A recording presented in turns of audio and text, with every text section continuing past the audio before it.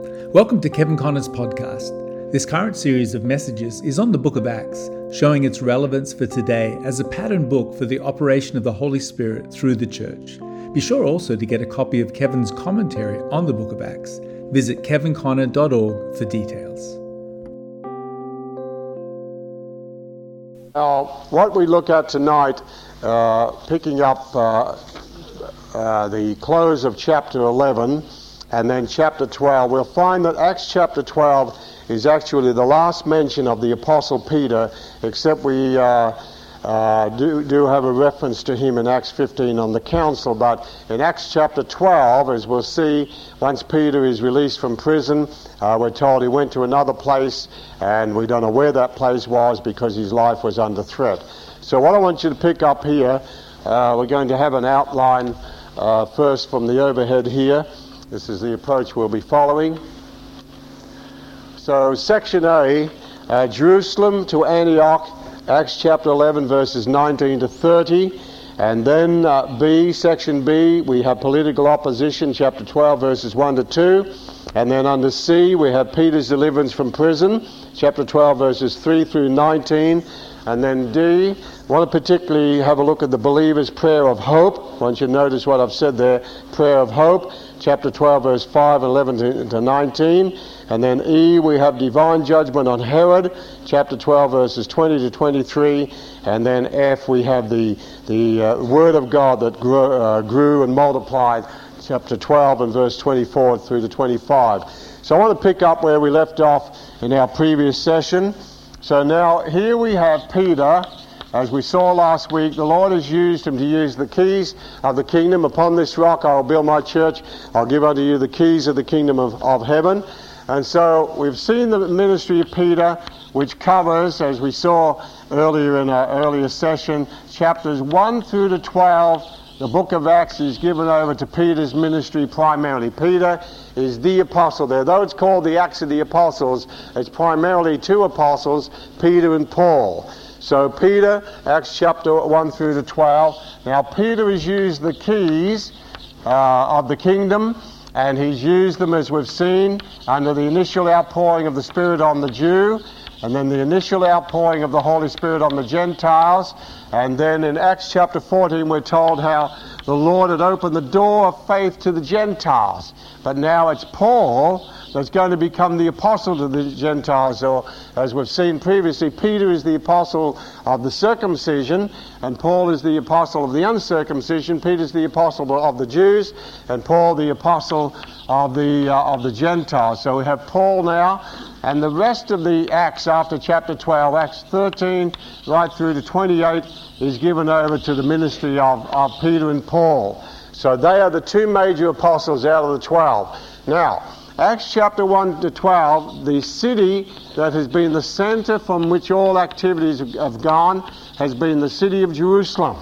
From Acts 11, where we introduce it now, Acts 11, we move to Antioch, and then Acts chapter 13, Antioch becomes the great missionary church, and all Paul's missionary journeys go out from Antioch. So we've got Jerusalem over here and Antioch. So we've seen this before, Jerusalem to Antioch. And then, as we said here, Peter's ministry to the Jews, and then Paul becomes the apostle to the Gentiles. So that just gives you a very simple overview of the book of Acts, divided into two major sessions. Now, we'll notice here, and we'll pick it up in a subsequent session, we're moving now from Jerusalem to Antioch. So Acts chapter 11, let's look at Acts chapter 11 and verse 19. Now they that were scattered abroad upon the persecution that rose about Stephen. Now that takes us way back to Acts chapter 7 and 8, persecution. And remember what we said, that persecution didn't destroy the seed, it scattered the seed. When the persecution scattered the believers, it scattered the seed. Upon the persecution that rose about Stephen, they traveled as far as Phoenicia and Cyprus and Antioch. So here we are, Phoenicia, Cyprus and Antioch, final place here, preaching the word to none but unto the Jews only.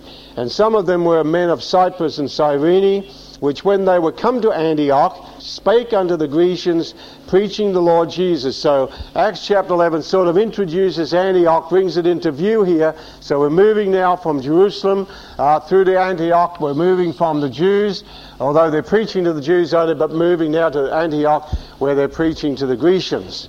And what's the result here? Verse 21, the hand of the Lord was with them. A great number believed, and they turned to the Lord. So good response here. Now, notice what happens up at Jerusalem in verse 22. Then tidings of these things came unto the ears of the church which was in Jerusalem, and they sent forth Barnabas, that he should go as far as Antioch. So now, Jerusalem and Antioch are coming into play. So what do? They send Barnabas, and as we've seen, Barnabas, chapter 4, son of consolation. So Barnabas had laid everything at the apostles' feet. So Barnabas, who's going to be a very special vessel, as we've seen, in the hands of the Lord. So Barnabas is sent from Jerusalem down to Antioch. Now, when he gets down there in verse 23, who, when he came, had seen the grace of God. So we're all saved by grace. Jews are saved by grace, not by law. Gentiles saved by grace. He was glad and exhorted them all that with purpose of heart they would cleave to the Lord. For he was a good man, full of the Holy Spirit and of faith. And notice the language we have again. Much people was added to the Lord. So Barnabas is sent down from Jerusalem down to Antioch, and he sees the grace of God, exhorts them with purpose of heart to cleave to the Lord. He's a good man, full of the Holy Spirit and faith, and the result is increase in the church at Antioch. Much people was added to the Lord. Now, as we go down to verse 25, it's quite evident that Barnabas, seeing the grace of God and the increased people being added to the Lord, he felt that he wasn't complete in himself, didn't feel he had it all, and it's quite evident that he needed what I believe is a teaching apostle. I'll just say this and sort of say it and then sort of back off. I believe just as in the prophetic ministry and in the apostolic ministry, in the various ministries, there's a major grace, and there are the supportive graces. And like say, if we had time, and we may pick this up at a subsequent session on prophets, like when we look at Old Testament prophets and some of the New Testament prophets, but we refer to all the major and minor prophets as prophets, but each of them had a distinctive calling on them. And like Isaiah is the notable evangelist prophet. So though he's a prophet, we have the whole of Messiah's ministry through his prophetic utterance. But Jeremiah, he is the weeping prophet, but he's a pastor prophet. And the word pastor is used more in Jeremiah than the whole, total Bible put together. But that's his burden, the weeping prophet. And then you'll find that Daniel, he's not a pastor prophet or an evangelist. Daniel is a seer prophet, visionary. Ezekiel's the same. So you'll find there's a different major grace. And it's the same with when you come to the apostles. Peter, you know, the Lord said to him when at the end of the Lord's earthly ministry, he gave him the two signs here. First of all, it was the fish, and then it was the sheep. So the first original calling was, follow me and I'll make you become a fisherman. Peter was the great evangelist apostle. He gets the 3,000, 5,000, multitudes of men and women. You don't see that under Paul. But then at the end, when he'd had that miraculous catch of fish, Jesus said, feed my sheep. And so Peter actually moved from being an evangelist apostle and fisher of men to a pastoral apostle. But Paul is not a pastoral apostle. What sort of an apostle is Paul? He's a teacher apostle. So he always says, I'm a preacher and a teacher and an apostle. That's his major grace. So don't want to get sidetracked on that, but it helps us understand the different giftings in the body of Christ and finding our different graces here. All right, so it's quite evident that Barnabas felt his calling, and like sometimes people say to me, Kevin, why have you got a big staff? I say, well, you've got to staff your weaknesses.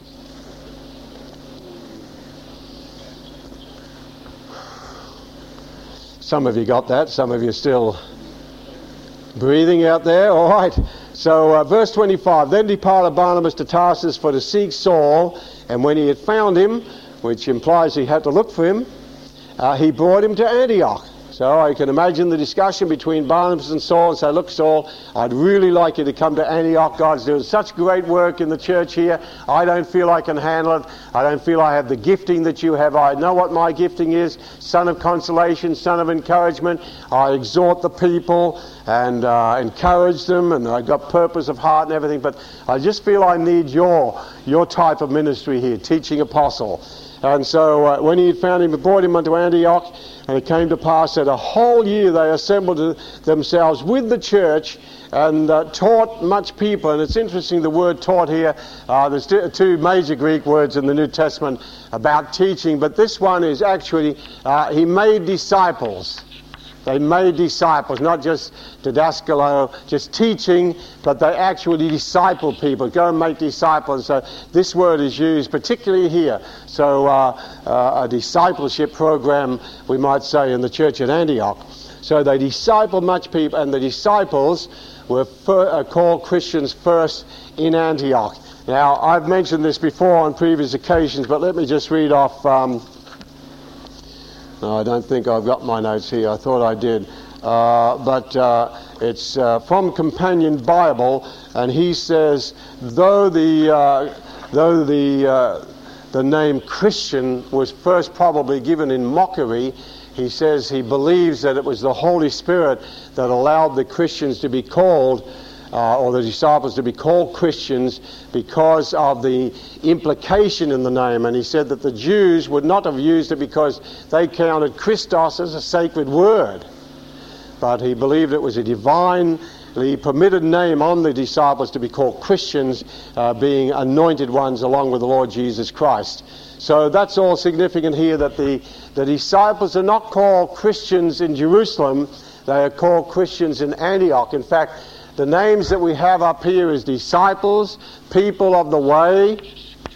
These are the names that you have up in Jerusalem, people of the way, and you have believers.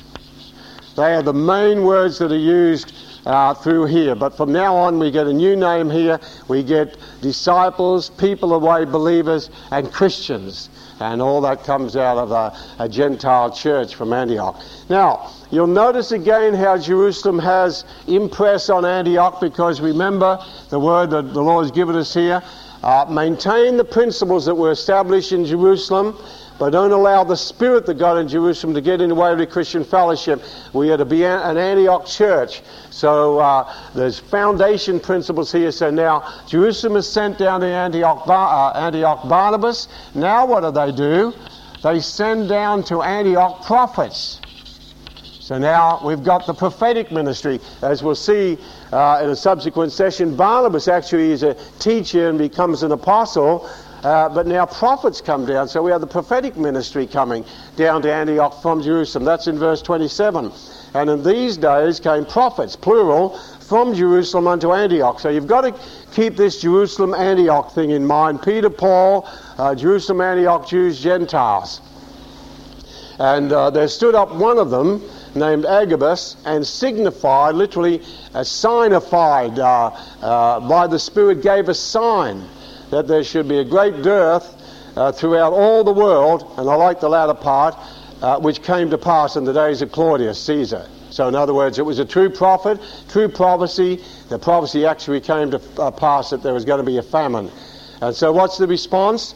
Then the disciples, every man according to his ability, determined to send relief unto the brethren which dwelt in Judea, which also they did, and sent it to the elders. So here now is a Gentile church, and remember Paul picks this up in his epistle. He says, if the Jews have ministered unto you as spiritual things, then shouldn't you minister unto them of carnal or material things? So here's a Gentile church giving to the Jewish brethren. And who do they pick out? Barnabas and Paul. So now the Holy Spirit's bringing these two ministries who are going to work together, and in Acts chapter 13 onwards, we're going to have the great missionary churches, missionary journeys, and the church is going to be founded in the Gentile world. So Jerusalem, Judea, Samaria, now to the othermost parts of the earth. So Luke, who's writing the book under inspiration of the Holy Spirit, is very systematic. So so now in chapter 11 we have from Jerusalem to Antioch. Now let's move to chapter 12, and touch on the high spots here. Now in chapter 12, verses 1 and 2, we have political opposition. So far in the book of Acts, we have had religious opposition. Now it's moving from religious opposition from the Sadducees, the scribes, the priests, the Jewish council. Now it's moving to political opposition. So as we've said, if the enemy can't destroy the church from without, he'll try and destroy it from within. But the Lord's been keeping it clean by dealing with Sapphira and Ananias and just watching those areas. But now religious pressure, so political and religious are joining hands here. So about that time, Herod the king stretched forth his hands to vex certain of the church. And he killed James, the brother of John, with the sword. And because he saw it pleased the Jews, so the Jews, religious opposition, happy that now we've got some the politicians on our side, politicals. Because he saw it pleased the Jews, he proceeded further to take Peter also. Then were the days of unleavened bread. And when he had apprehended him, he put him in prison and delivered him to 4 quaternions. That's 16 soldiers to keep one guy. They must have really been scared. How would you like to have 16 soldiers guarding you? You know what they're scared of?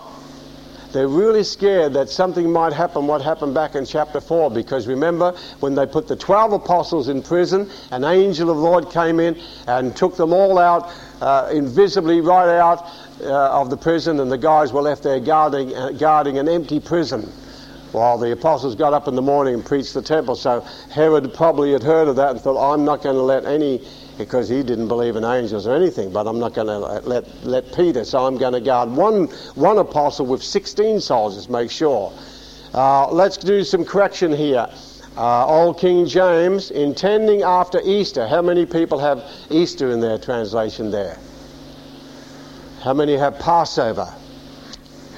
The Greek word is Passover.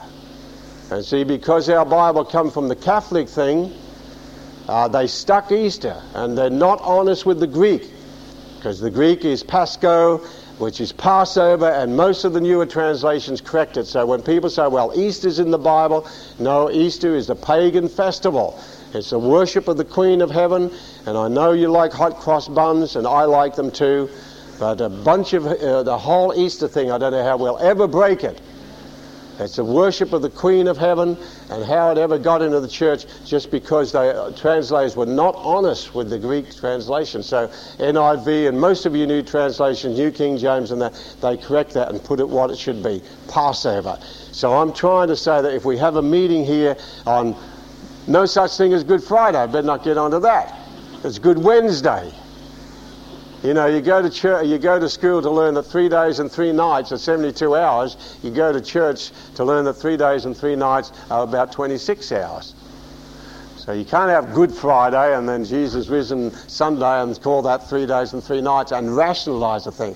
There's an excellent little booklet in the book room called 3 Days and 3 Nights with a chart in it by a close friend of mine, Kevin John Connor. You might like to buy, that deals with this pagan festival. So you can have your hot cross buns, but don't worship the Queen of Heaven. Everybody said amen. Easter and Christmas and all those pagan things, how did they ever get into the church? I know, because of Romanism. Thank you, Brother Connor. That's an excellent word. We really feel anointed about that. So just cross Easter out and put Passover, and you'll be scriptural. Now, let's get back to here. Political opposition. I want you to turn over to a scripture in Matthew chapter 4. Now, let's erase this here. Matthew chapter 4. Let's turn to Matthew chapter 4 and then Matthew chapter 20. So Matthew chapter 4 and then Matthew chapter 20. You see, I think you're realizing, as you read the Bible, you've got to remember all that's gone before. Now, we have 2 apostles here. We have James, and then we have Peter.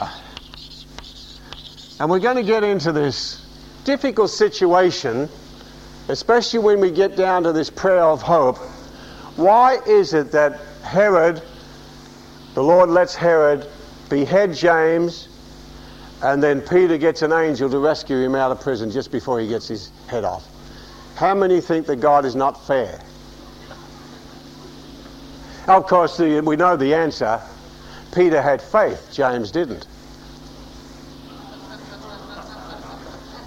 Peter was believing God, but James wasn't. We'll come to that in a moment. Let's turn over to, what did I say? Matthew chapter 4.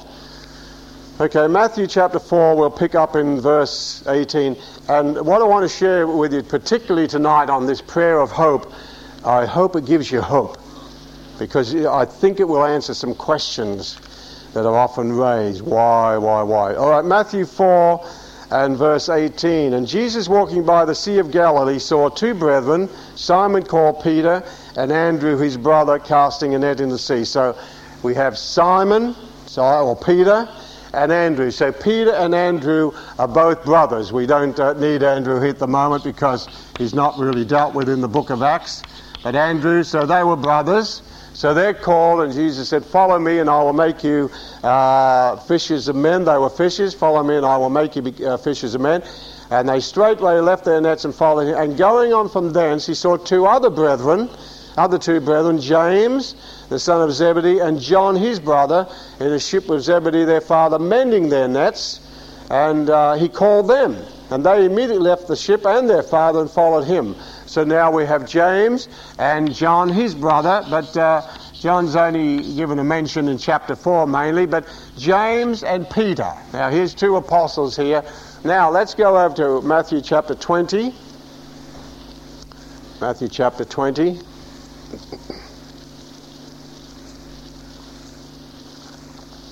And see, these are the type of things you sort of, as you're reading through the book of Acts, you need to keep in mind. Helps us sort of give us a backdrop, the stage, the curtain.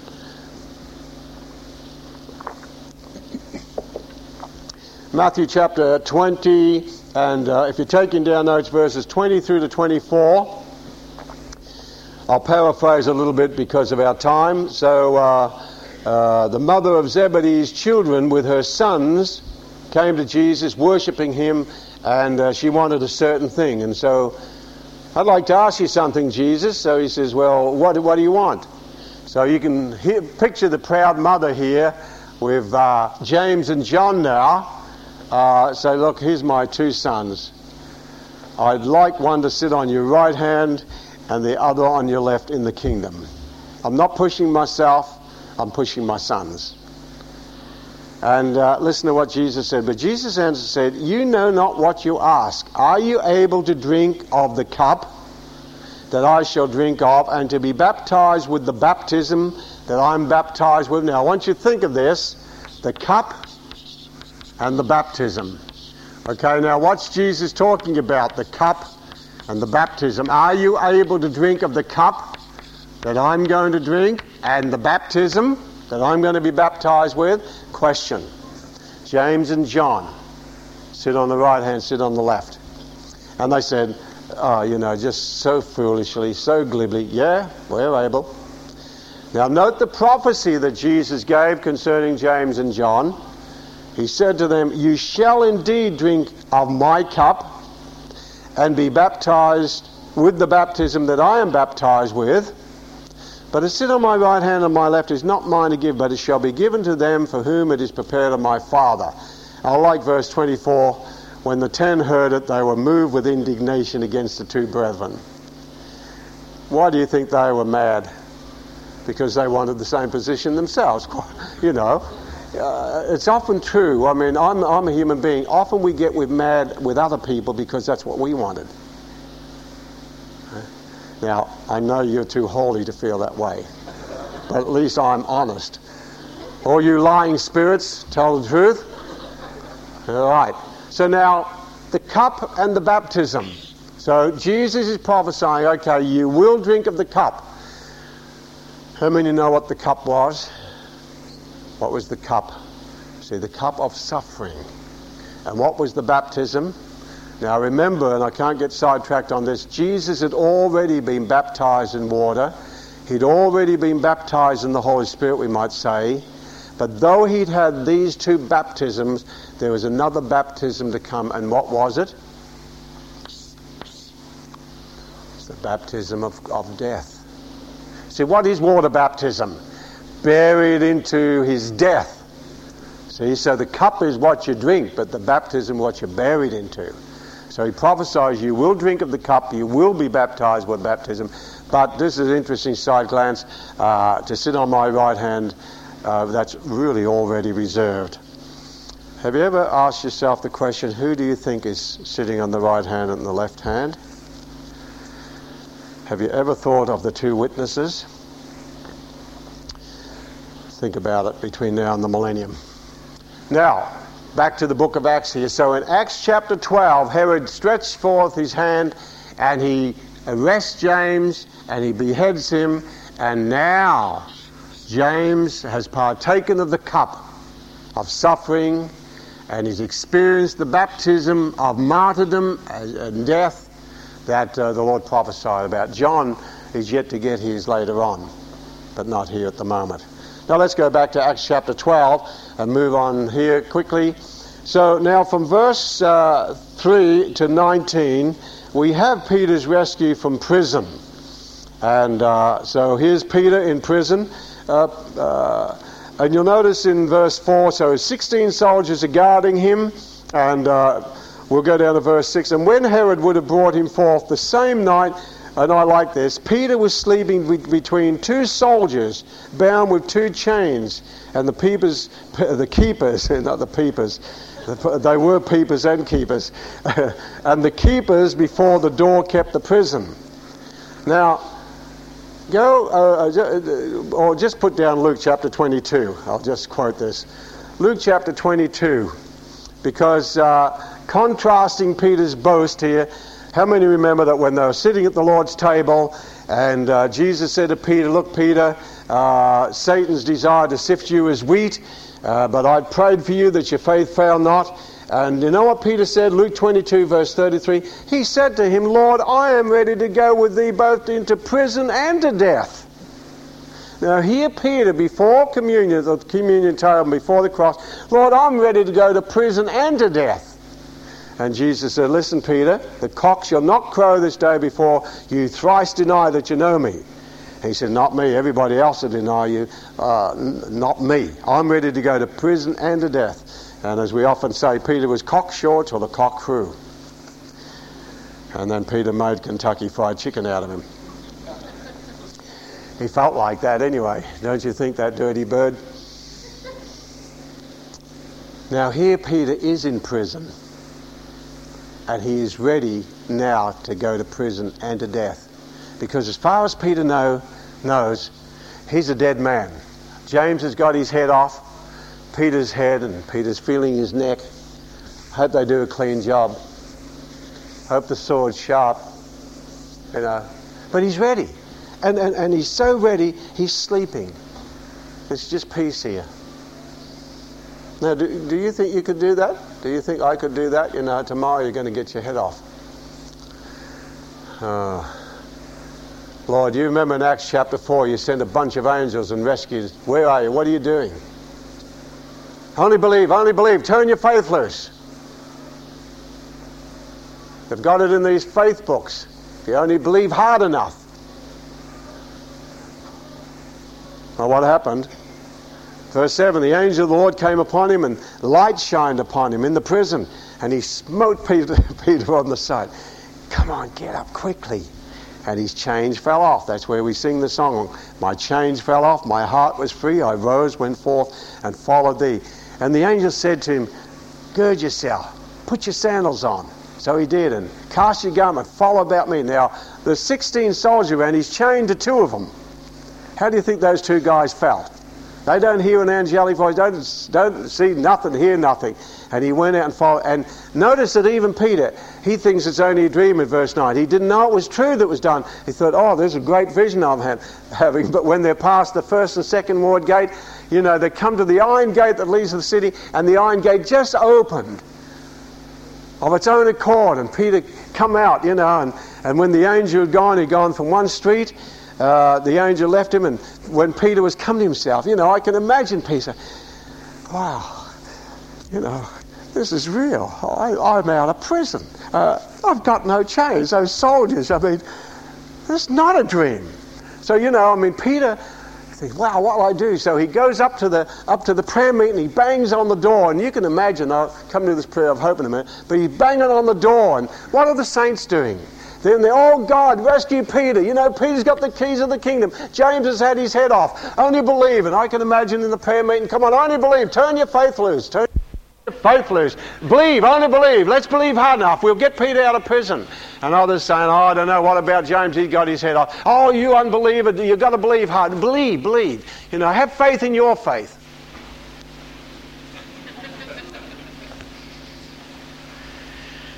So as we go on through the scripture, he came to the house of Mary, the mother of John. That's interesting here. And his surname was Mark, where many were gathered together praying. And Peter knocks at the door, and this damsel comes to hearken. Say, someone's knocking at the door. Her name's Rhoda. Anybody, any Rhodas here? And and when she knew Peter's voice, hey, it's me, it's Peter. She opened not the gate, but she ran and said, Peter's at the door. I said, oh, shut up, woman, we've got to, let's get, oh God, rescue Peter. Hey? But it is Peter. No, it's his ghost. They've chopped his head off too. Now, the meeting is full of faith. But I want to shock you on this. They could not pray a prayer of faith. Do you know why? Okay. We'll come to the prayer of hope in a minute. And listen to the faith that's here. They said unto her, thou art mad. Well, that's encouraging, isn't it? But she constantly affirmed, it is so. They said, well, it's his angel. But Peter continued not. Now you put yourself in Peter's, he's outside the door knocking and the people are praying for him. And the answer to their prayer is standing there with his two legs knocking, trying to get into a prayer meeting. I mean, really. And he continued, and when they opened the door and saw him, they were astonished. Bursting with faith. That's where the faith movement began. But he beckoned to his hand to hold their peace, and he said, this is what's happened. And he said, go and show these things unto James, another James to the brethren, and he departed and went to another place. That's the last mention of Peter. While the rest of the soldiers get their commander to death and everything like that. Now, let me say something here that I think will help. Put down James chapter 5. James 5, we won't turn it. James 5:15. There's a prayer there called that when people are sick, you're supposed to call the elders of the church. And the elders of the church are supposed to pray over you. And what sort of prayer are they to pray? They're supposed to pray the prayer of faith. Now, this is not a prayer of faith, and they cannot pray the prayer of faith. And you see, this may help us to understand sometimes, because sometimes I only pray a prayer of hope. Now, let me show you what I believe is the real secret here. Hope it doesn't upset your theology, but it's Bible. And it's not my fault if I'm right. Right. Let's put up here the Lord. How many know that the Lord Jesus is the head of the church here? He's the head of the church. And something that the book of Acts recognized, which many churches do not know today, particularly those of us who believe in, divine healing, miracles, signs and wonders, and the faith movement and 101 things like that. There's something that all of us have to submit to, and that's what I want to get across here, our last few moments. There's something in what I've got, the sovereign will of God. Now, let's put this here. I want to put an order of words here. How do you get faith? Romans 10:17. Everybody should be able to quote it. So then, faith comes by hearing. Okay, so let's put it this way. So where does faith come from? Faith comes from hearing a word from God. And remember, the word there is rhema. It's not logos. It's a quickened word. So faith comes from hearing word. But do you know what? You won't get a word, and particularly I'm talking about this case here, unless it's the will of God. And see, when you cannot pray a prayer of faith, you can pray a prayer of hope. Because you'd be surprised. And see, we don't preach on hope much. Listen to some of these scriptures. Why don't you put them down quickly? Because there is a place for hope when you do not have faith. Psalm 33 verses 18 and 22. I'll give you the verse reference. Psalm 33 verse 18 and 22. Psalm 39 verse 7. Psalm 39 verse 7. Psalm 147 verse 11. And 1 Corinthians 13:13. Now abideth faith, hope, and love. So there's a place for faith, there's a place for love, there's a place for hope. And Romans 4:18, where we're told that Abraham, who against hope, believed in hope. I believe in hope. So sometimes you have to pray a prayer of hope. Listen to Psalm 147, which I've given you. The Lord taketh pleasure in them that fear him, in those that hope in his mercy. And see, there is a place for hope. Now, what happens is this. Something in the sovereign will of God operated through the book of Acts, and is not getting into fatalism. Some people get into fatalism saying, okay, what will be, will be. No, that's fatalism. That is not faith. But see, the sovereign will of God. So it was God's will that James get his head off. It was God's will that Peter be rescued out of prison. You will drink of the cup. You will have that baptism. So you can't have faith without a word from God. But the word of God is dependent on the will of God. The will of God is his word. The word of God is his will. But see, the will of God precedes the word of God. So then faith comes by hearing a word from God. Now, Peter got a word from God. His job's not over yet. The angel rescues him. And so, faith comes. Now, once faith is created, you can pray what sort of a prayer? Not a prayer of hope. You can pray a prayer of faith. Okay? And then the end result is God answers prayers. Now, as I said, sometimes I don't have faith. I'm being very honest with you. But I do have hope. And I hope in his mercy. So sometimes you've got to keep that in mind, because you see, as I've got in my notes, how can you explain this thing unless you follow this? The will, the word, the faith, the prayer, the result. But this has to come first. How do you explain that Stephen was stoned to death? But when Saul was stoned to death, he was raised from the dead. How do you explain that Philip had supernatural transport, but poor old Paul had to hitchhike everywhere and get shipwrecked? How do you explain Peter walking on the water and Paul getting shipwrecked and not walking on the water? How do you explain that James got beheaded and Peter got rescued by an angel? How do you explain that Dorcas, a woman, was resurrected and poor Stephen and James were martyred? How do you explain those things? Something in the sovereignty of God. How do you explain that Peter was released from prison and Paul was shut up in prison and had to write epistles? I don't think they're arguing up in heaven, as I've said before. You know, James and Peter both up there now, and James saying to Peter, or Peter saying to James, you never had any faith. If you had believed hard enough, you could have had an angel. I did. I sang that great hymn, my chains fell off, my heart was free, I rose, went forth and followed thee. You weren't believing God. No, what comes first? This or the sovereign will of God? So the apostles, with all their faith, with all their signs and wonders, with all their miracles and everything, they did submit to the sovereign will of God. Let's finish on Acts.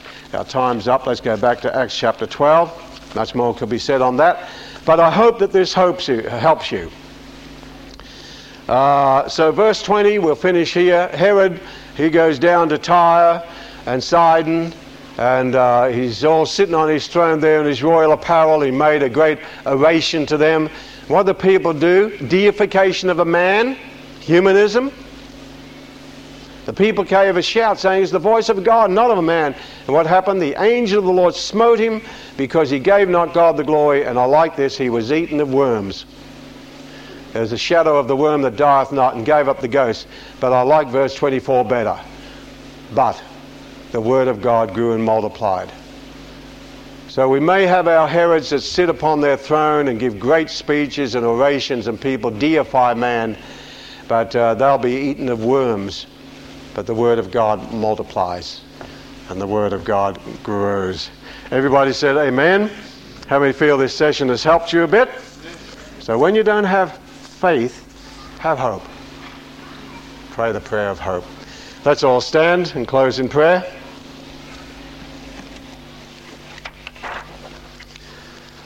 Father, we just thank you for your word. We thank you, Lord, for the three abiding virtues: faith, hope, and love. Pray, Lord, that each of these virtues will be in our life, and when at times we are uncertain, not unbelief, but just uncertain, and do not have faith, pray that hope will arise in our hearts. Lord, we just pray that you'll seal your word to each of our hearts tonight, and let these abiding virtues be in each of our lives for your glory and for your name's sake. We ask it in the precious name of our Lord Jesus Christ. And everyone said amen. Be sure to visit kevinconnor.org for more information about Kevin, his books, and his ministry.